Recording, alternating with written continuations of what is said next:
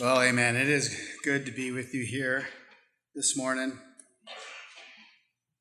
We are in the book of Isaiah.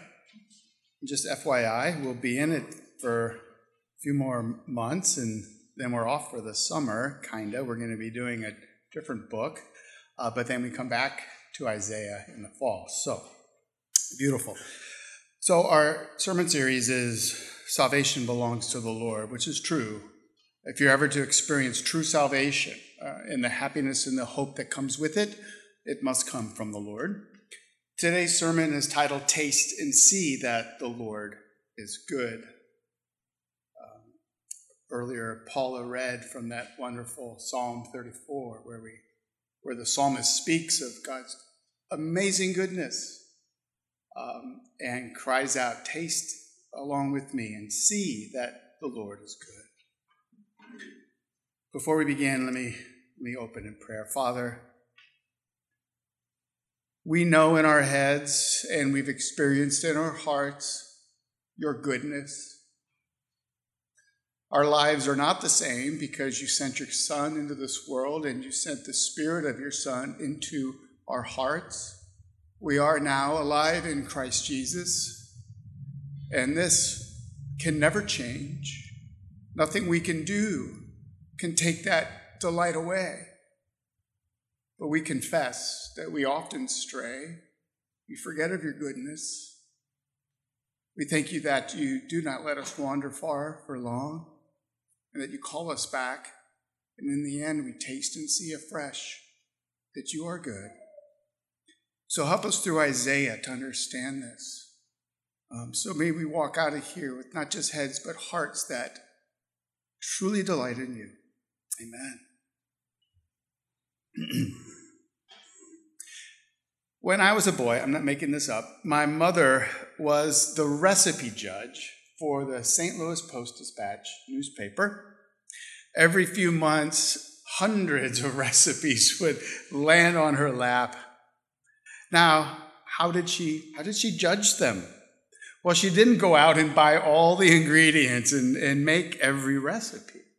No, she looked at the ingredient list and the ratio of ingredients and the preparation and the cooking process and then declared a winner. She never even cooked a single recipe. I kind of always thought that was crazy, right? It seemed so prone to overlook like a sleeper recipe, like chocolate chip cookies. That was a total accident, right? Semi-sweet chocolate and cookies? No way. Think this through. It's really hard to get excited from a recipe card. For instance, here's a recipe card. It's got its name covered over it. It calls for apples and sugar and cinnamon and cloves and ginger. Not many mouths start watering from that recipe card, but when you see the finished product, oh, sorry, I'm doing this at lunchtime. Doesn't that look yummy? Maybe a little ice cream. It makes you want to sit down and do this.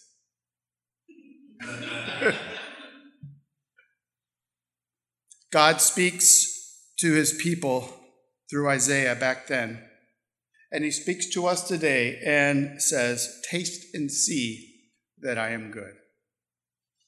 Stop it with limiting your understanding of me to some recipe card in a dark cupboard.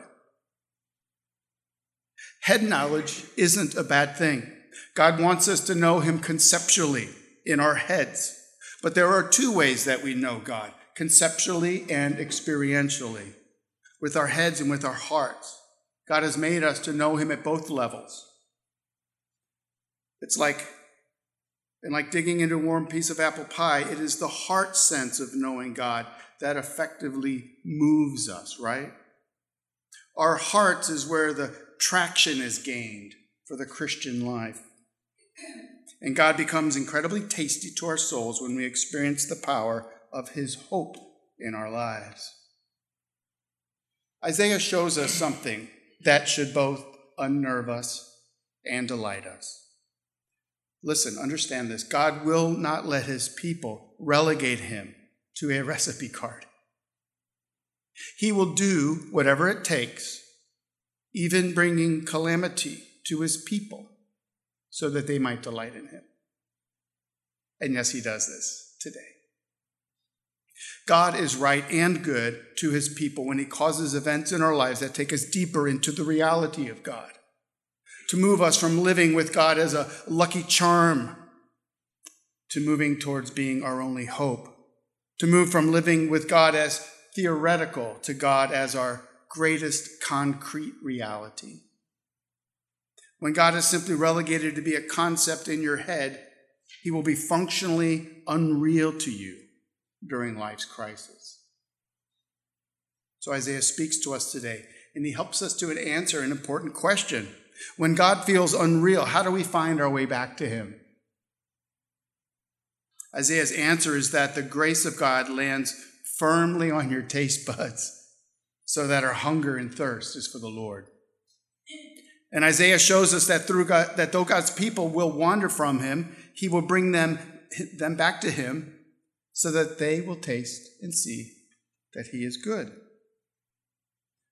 What Isaiah is telling God's people back then, and he's telling us today is that God alone is satisfying every hour of every day, in all circumstances of life. So therefore, because God alone is satisfying, we must set our hearts and our hopes on him. We'll look at this under two headings. First, God's gracious confrontation, and then God's messianic king who changes everything. First, God's gracious confrontation. In grace, God confronts our folly. Do you understand that? Are you okay with that? God will not let his people keep him at arm's length. He will orchestrate events in our lives so that we come to delight in him more and more. And this is good. This is a grace of God for us. And that is what God did in Isaiah's day. Our first little slice of the passage is Isaiah 31, 1-5. Here we go. Woe to those who go down to Egypt for help and rely on horses, who trust in chariots because they are many, and in horsemen because they are very strong, but do not look to the Holy One of Israel or consult the Lord. And yet he is wise and brings disaster. He does not call back his words, but will arise against the house of the evildoers and against the helpers of those who work iniquity. The Egyptians are man and not God, and their horses are flesh and not spirit. When the Lord stretches out his hand, the helper will stumble, and he who is helped will fall, and they will all perish together. For thus the Lord said to me, as a lion or young lion growls over his prey, and when a band of shepherds is called out against him, he is not terrified by their shouting or daunted by their noise. So the Lord of hosts will come down to fight on Mount Zion and on its hill. Like birds hovering, so the Lord of hosts will protect Jerusalem. He will protect and deliver it. He will spare and rescue it. Remember, the leaders in Jerusalem are shaking in their boots. Assyria is threatening to overrun them. They determined to find help anywhere but God. So they turned to Egypt for help, and kind of makes sense. Egypt has a lot of chariots and horsemen for hire. But God speaks woe upon those who go down to Egypt and rely on horses. And so a good question before us this morning is why? Why is it wrong to seek help in Egypt? Why is God so upset when they did this and when we do this? The answer is seen in the second half of verse 1. Woe to those who do not look to the Holy One of Israel or consult the Lord. Judah was not looking to the Lord or asking him for any help. They lived with God as a concept in their heads, but he was not a reality to be savored in their hearts. Ray Ortlund Jr. writes, God wants us to trust him in ways that count so that he can prove himself to us in ways that count. We can think of Egypt as a cipher for anything that we need outside of the promise of God. That is what was wrong with Judah going down to Egypt. On the Sabbath, they sang Psalm 20, which includes these verses. Some trust in chariots and some in horses, but we trust in the name of the Lord our God.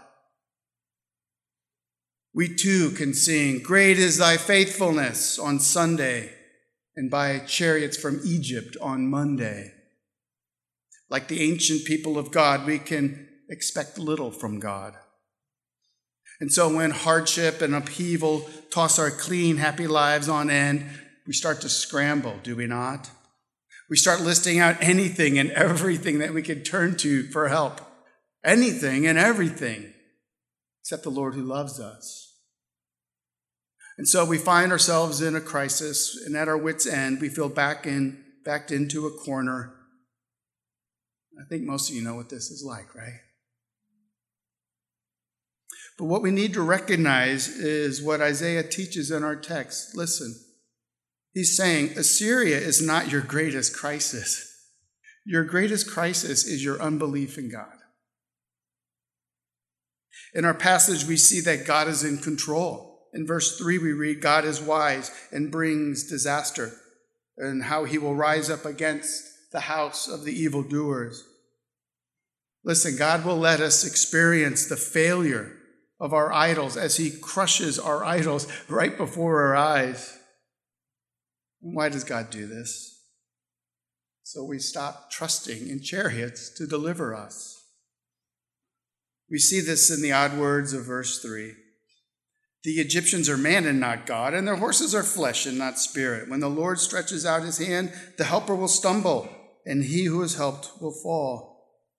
Isaiah is stating what is obvious. Egyptians are simply human beings and not God. Their horses are flesh, not the Spirit of God, who moves in power on behalf of the people of God. Isaiah wants us to see that when we turn in trust to human saviors, we will fail to experience the goodness of God and his salvation. In verses 4 and 5, Isaiah shows us something about God's character, that when we understand it, he becomes really sweet to our souls. What is it? It's God's covenant faithfulness. What does that mean? What is that? Well, from an earthly perspective, you would expect God to say to his people, good riddance. I'm done with you. You guys really stink. I give you a few things to do and you can't even do them. I'm here to love you and you run. Isn't that kind of how we process abandonment? When people reject us, we reject them. Done with them. But not so God. God has entered into a covenant of faithfulness and love with his people. Marriage is a covenant, not a contract. A contract provides the terms for you to sever the relationship if the other person fails to uphold their end of the bargain. Think of a cell phone company contract that you sign. A covenant, on the other hand, says that you will be faithful to your husband or your wife, whether they uphold their part or not. Listen, God has promised to bless his children even when they fail to uphold their part. This is how God loves us in Christ Jesus. This is covenant love. We fail. We act in faithlessness. But because God will never leave us nor forsake us, because of his covenant love for us, because it is sealed in the very blood of his own Son, Jesus Christ, our Savior, we experience his eternal love. So God tells the people at the end of verse 4, he says, he was expecting to say, I'll be a roaring lion in your presence. No, he says, I will be like birds hovering. I've come down to fight like birds. In my mind, I just keep thinking those seagulls in the summer that come down and attack your bag of chips on the beach, but not that, something similar. I will protect Jerusalem and spare it and rescue it. This is God's promise. Do you understand that? His people have been faithful. They want to run after Egypt for help. And God says, don't worry, there's a day coming. I'm going to be faithful to you. I'm going to come and rescue this city, even though you don't deserve it. My friends, this is the marvelous, lavish covenant love of God to wayward, self-absorbed people like you and me. Oh, taste and see that the Lord is good. Verses 6 and 7 speak of the enjoyable thing we get to do after God humbles us in our folly and expresses his covenant love towards us. What do we get to do? We get to repent and return to a life of joyful, hopeful, tasting and seeing that the Lord is good. Verses 6 and 7. Turn to him from whom people have deeply revolted, O children of Israel.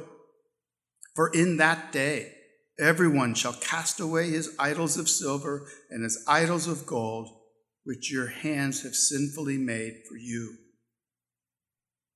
If you've been a Christian, even for just like the littlest bit of time, then some of your most delightful and most satisfying experiences in life have been when you get on your knees and you repent and you experience this covenant love and faithfulness of God, right? In grace, God confronts our folly so that we taste and see that he is good and we return to him. We return to living under his lordship. Now, the next section tells us what to expect when our Lord comes to rule, the Messiah King. You know, thankfully, the book of Isaiah isn't just about the waywardness of God's people living in a world opposed to God. It's also about the promised Messiah, the servant king. We've already covered some of these references in Isaiah chapter 7 and 9, when the promise of a child who would be born of a virgin and how he will be the wonderful Messiah king. We read in Isaiah chapter 9, for to us a child is born, to us a son is given, and the government shall be upon his shoulders, and his name shall be called Wonderful Counselor, Mighty God, Everlasting Father, Prince of Peace. And of the increase of his government and of peace, there will be no end. This is no normal earthly ruler, right? It's not. It cannot be. It's the Lord, Jesus Christ. You remember that? Isaiah 7 and 9? All throughout the book, especially in chapters 40 and thereon, we get glimpses of this Messiah King. And in chapter 32, we get this as well, verses 1 and 2.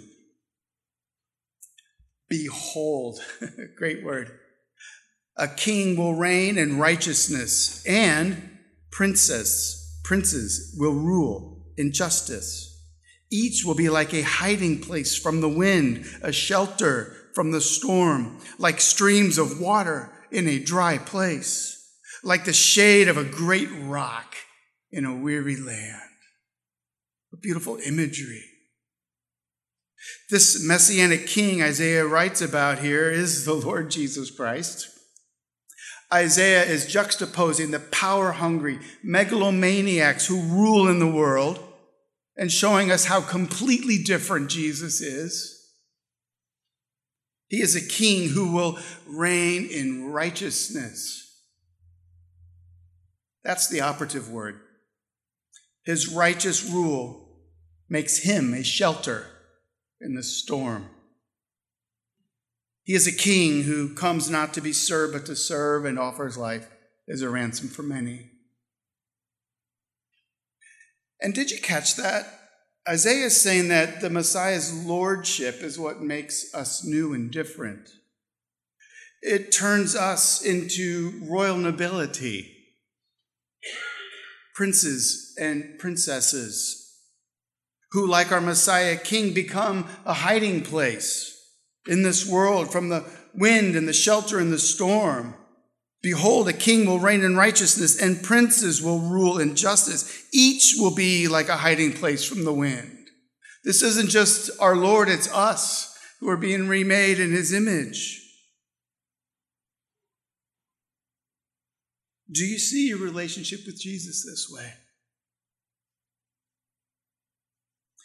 You and I, as Christ dwells in us, become for others a place of hiding from the wind, streams of water in a dry place, shade in a weary land. Do you see yourself this way?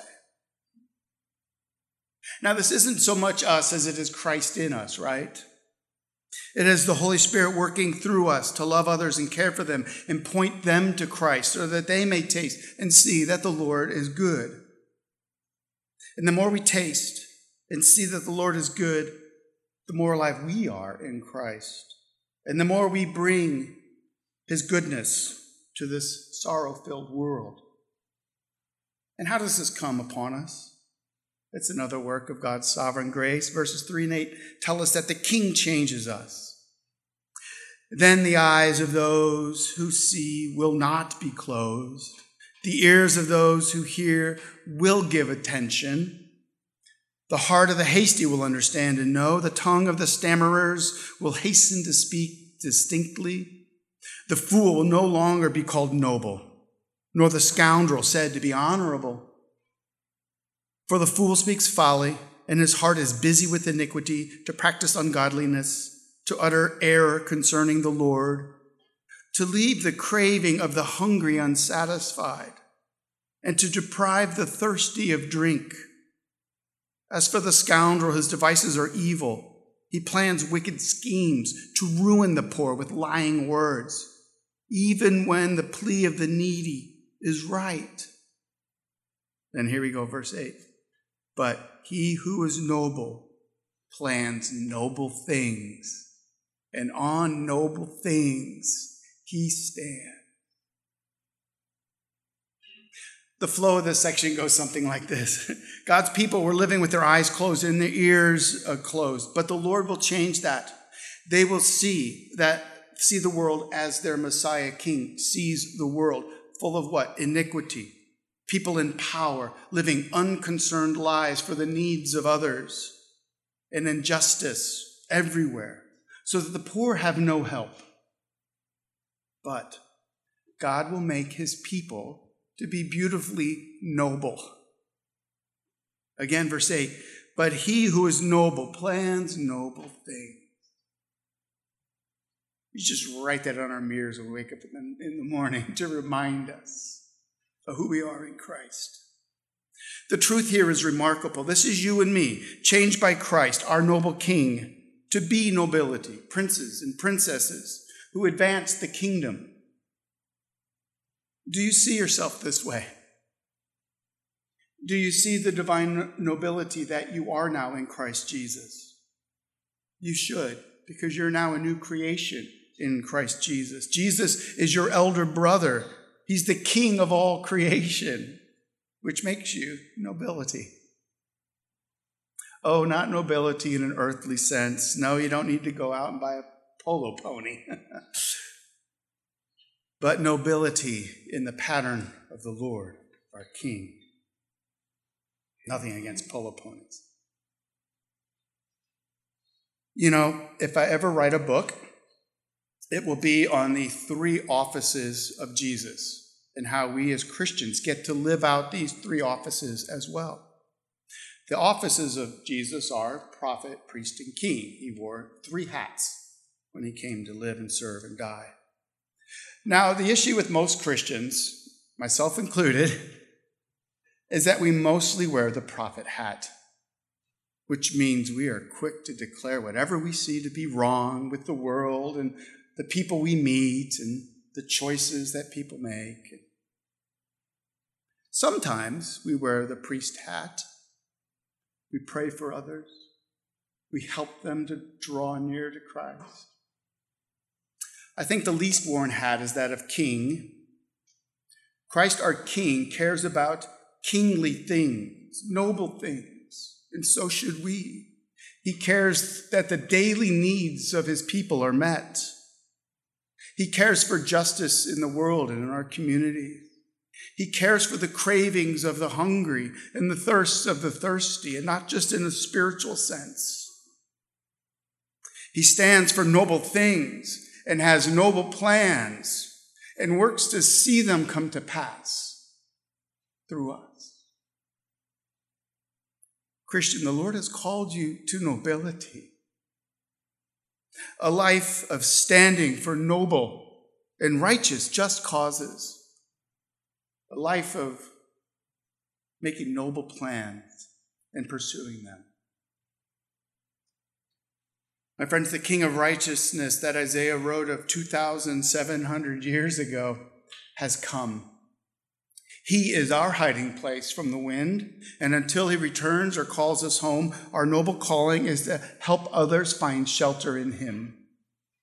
The Lord is good, and we get to help others to taste and see that the Lord is good. And so how are we to respond today? I think Isaiah kind of knew the flow of things, because our next section, we see that we respond by allowing this word from God to cause us to rise up out of our complacency. Right? I mean, I see it in myself. Some days it seems far more desirable just to pursue a life of ease. Maybe answer one less email. Put my phone on do not disturb. You guys know, of course you know how to do that. I think it's an iPhone thing. Can you do it on the Androids? Can you? I don't know. Sorry, I don't mean to Android shame anybody. I repent. There we go. Isaiah addresses our tendency towards complacency in verses 9 through 11. Rise up, you women who are at ease, hear my voice. You complacent daughters, give ear to my speech. In a little more than a year, you will shudder, you complacent women. For the grape harvest failed. The fruit harvest will not come. Tremble, you women who are at ease. Shudder, you complacent ones. Strip and make yourselves bare. Tie sackcloth around your waist. Whew. All right, it appears that Isaiah does not like women, okay? But that's not the case, all right? He's depicting the state of the people in Judah. While the men are in the royal court wringing their hands with worry, fretting over the impending doom that is coming upon them from Assyria, the regular citizens, depicted by the wives of the rulers, are gossiping at a spa day and finding bargains at TJ Maxx. They're not worried about anything. Ortlund writes, listen, they represent a kind of happiness that will kill us, earthly contentment with no longings for God. Here's the point. The Messianic kingdom is no place for escapist, elitist, selfish materialism. But there is a way back to God. And his way out of our soul-destroying complacency, it's right before us here. We need to listen to the prophetic gospel with hearts so open that we accept even the hard truths calling us to change. Jesus' brother James spoke of this in chapter 4 of his letter when he said, be wretched and mourn and weep. How often has someone encouraged you to do that as a Christian? Be wretched and mourn and weep. Let your laughter be turned to mourning and your joy to gloom. Humble yourselves before the Lord, and he will exalt you. That is what God calls the people to do in verses 12 through 14. They think everything is going fine as their fields are fruitful. The people are joyful. Instead, God says, beat your breasts, lament, be sorrowful, for your luxury will not last. Verse 12 through 14. Oh, there it is. Beat your breasts for the pleasant fields, for the fruitful vine, for the soil of my people growing up in thorns and briars. Yes, for all the joyous houses in the exultant city. For the palace is forsaken, the populous city deserted. The hill and the watchtower will become dens forever. A joy of wild donkeys, a pasture of flocks. Perhaps your life is going pretty good right now. Nothing wrong with that. The Lord is good to give us seasons of quietness. We should delight in them. But let me ask you, have you become complacent with regards to Christ and his kingdom and his noble plans? Scripture states that with godliness and contentment, there is much gain. You know that, right? That passage? Isaiah says the opposite is true. With God, avoidance and contentment, there will be much loss. The palace will be forsaken, the city deserted. Donkeys and like wild turkeys will take over the city. Now, once again, we would expect God's response to the complacency of his people to be to just give up on them. Good riddance. But that is not the case. God promises a grace for us that is bigger than our folly. Remember, the major theme of the book of Isaiah is God triumphing in grace over our failure. In the next section, Isaiah shows how God will do this by pouring out his Holy Spirit. Isaiah describes this in the remaining verses 15 through 20. Oh, there it is. Until the Spirit is poured upon us from on high, and the wilderness becomes a fruitful field, and the fruitful field is deemed a forest. Then justice will dwell in the wilderness. It's normally not there. And righteousness abide in the unfruitful field. And the effect of righteousness will be peace. And the result of righteousness, quietness and trust forever. My people will abide. This very same people who are doing all this, my people will abide in a peaceful habitation, in secure dwellings, and in quiet resting places. And it will hail when the forest falls down, and the city will be utterly laid low. Happy are you who sow beside all waters, who let the feet of the ox and the donkey range free. It's kind of a funny way of looking at it. All right, what's going on? Let me make a couple quick observations. We're almost done. What we see here is a reversal of all things, right? What appears to be a rebellious, faithless mankind ruling and imposing its unbearable hardship upon the world. In a day to come, we will see the Spirit of God supernaturally dominating everything. This is another major theme in Isaiah. God is promising to pour out his Spirit upon his people with life-giving abundance. And the renewal of God's people by the indwelling of the Holy Spirit, it's central to Isaiah's message. And oh, my friends, we need this renewal of the Holy Spirit. And not just small drops of the Spirit. Here Isaiah says the Spirit is poured upon us. Like mistakenly lavish. Like, did you really mean, God, to pour that much upon your people? Seems like a waste. Seems like some of it's dripping to the ground and drying up. No, I'm not that kind of God. I pour out my Spirit upon my people. Ortland says this. He says, this is a deluge so overwhelming that it washes away all complacency like a flood and replaces that counterfeit joy with real joy of peace, quietness, and trust forever. My friends, God kept his promise. Not that we're not longing for a greater fulfillment to come in the age to come, but he's kept this promise, and he's been doing it for over 2,000 years. This very Holy Spirit now dwelling in God's people is the source of our joy and delight, even in the midst of hardship. Consider the words of Paul from the book of Romans. Some of you women are studying the book of Romans lately. Chapter 5, verses 3 to 5. Not only that, but we rejoice in our sufferings, knowing that our suffering produces endurance, and endurance produces character, and character produces hope, and hope does not put us to shame. Why? Here we go. Because God's love has been poured into our hearts through the Holy Spirit, who has been given to us. My friends, the goodness of God has brought this about.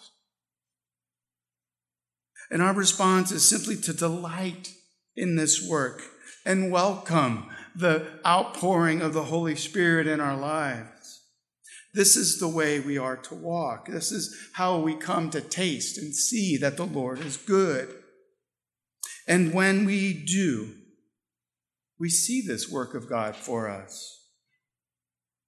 God moves to cut down our enemies and make us humble at the very same time. That's what verse 19 gets at. The forest is the nation of Assyria. God will send hail that causes the forest to collapse.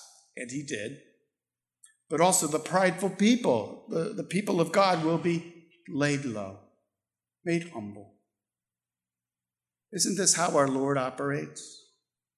When God moves in this world, both his adversaries are conquered and his people humbly reminded of his glory and goodness. And we come to experience the overflow of God's abundant grace, which is depicted in verse 20. Happy are those who sow crops beside all waters, who let the feet of the ox and the donkey range free. The picture here, listen, I don't know how many of you who've ever had a garden would be excited about a deer walking through it, right? No. The picture here is such a bumper crop that the people don't mind if animals walk freely in their fields, making a mess of it. God is that good. In Isaiah's day, this would have been remarkable. They would have gone, no, we do not want large animals going through our crops. So can you understand what Isaiah is saying here? Isaiah is saying this is how good God is. He is so fruitful in our lives. He overabounds to us in goodness. Taste and see that the Lord is good. And then love the Lord your God with all your heart and all your soul, all your mind and all your strength. Love your neighbor as yourself.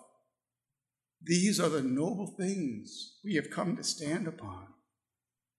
So let us hope in the Lord. Let's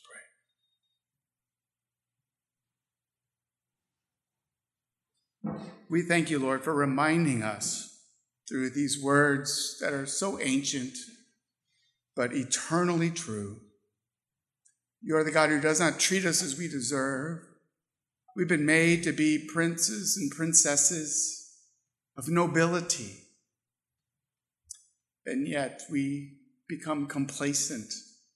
We thank you that in this very hour, you have shown us, by your Spirit, a new way. The way of the Spirit, the way of love, the way of our noble Savior, Jesus. May we be enlivened this morning to rest in him alone, to stop running to Egypt for happiness. We pray in the name of Jesus. Amen.